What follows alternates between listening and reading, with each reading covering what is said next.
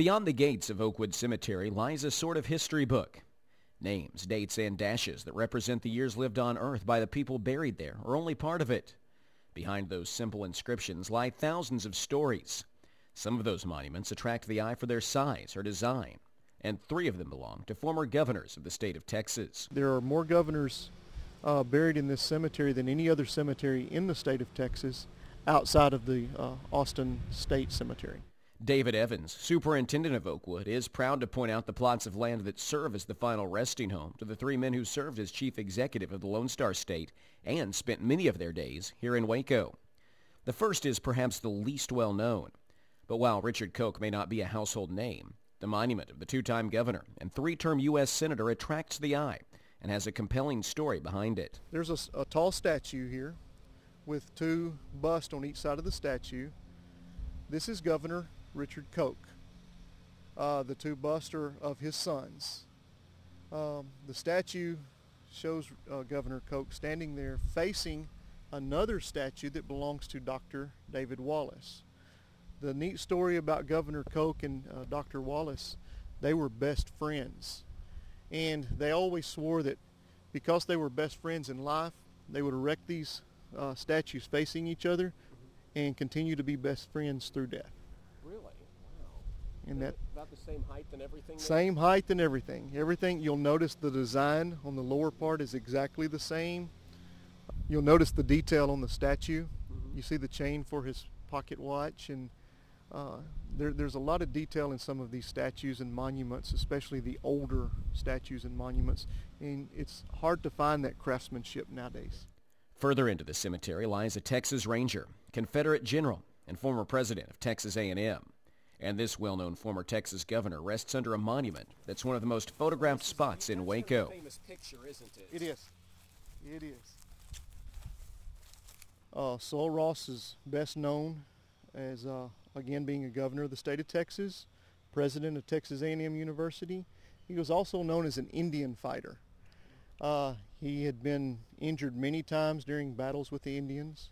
One of the unique stories about Sol Ross is after all of his battles with Indians and surveying across Texas when it was rough, he actually died of botulism.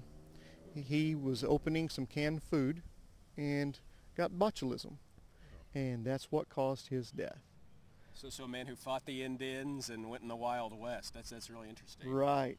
What makes this plot unique? There's a tall monument with an angel on the top of it, all made out of marble, and with the names of all of the Ross family members inscribed around that monument. And the angel appears to be in prayer? In prayer.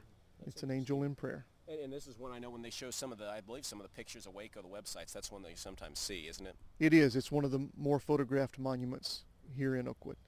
David Evans of Oakwood takes us to the site of the last governor buried at Oakwood, who has a striking monument both inside and outside of the cemetery gates. If you haven't heard his name, you've probably seen his building. The golden dome that is perhaps the signature image of Baylor University bears his name. Patton F. Hall is named for the governor, who also served as Baylor president. Okay, here we are at Governor Patton Neff's burial place. Patrick Morris Neff was born in 1871, died in January of 1952. He is the 3rd governor that we have buried in Oakwood Cemetery. He was also president of Baylor University from 1932 to 1947.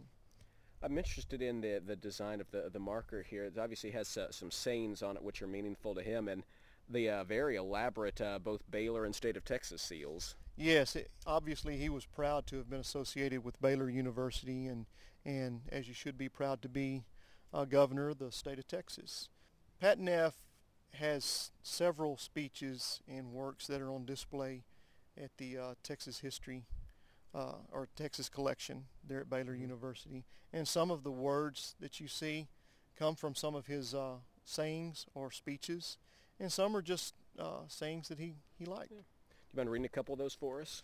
The one here on the large monument says, "I have worked and wrought as best I could to make Texas a better place in which to live."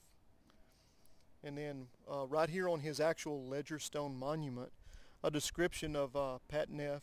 is he was a stately oak in the forest. And that pretty much describes Patton F. a lot of people that I've talked to actually knew Pat Neff, and they say that describes him to a T. Really? Neff's monument resembles a large Capitol building with wings on the side and a large tower in the middle, the last of 3 markers for men who helped Texas become what it is today. You can see pictures and last week's story on Oakwood Cemetery at KWBU.org. In next week's story on Oakwood, KWBU focuses on individuals whose names or products are synonymous with Waco. For KWBU News, I'm Derek Smith.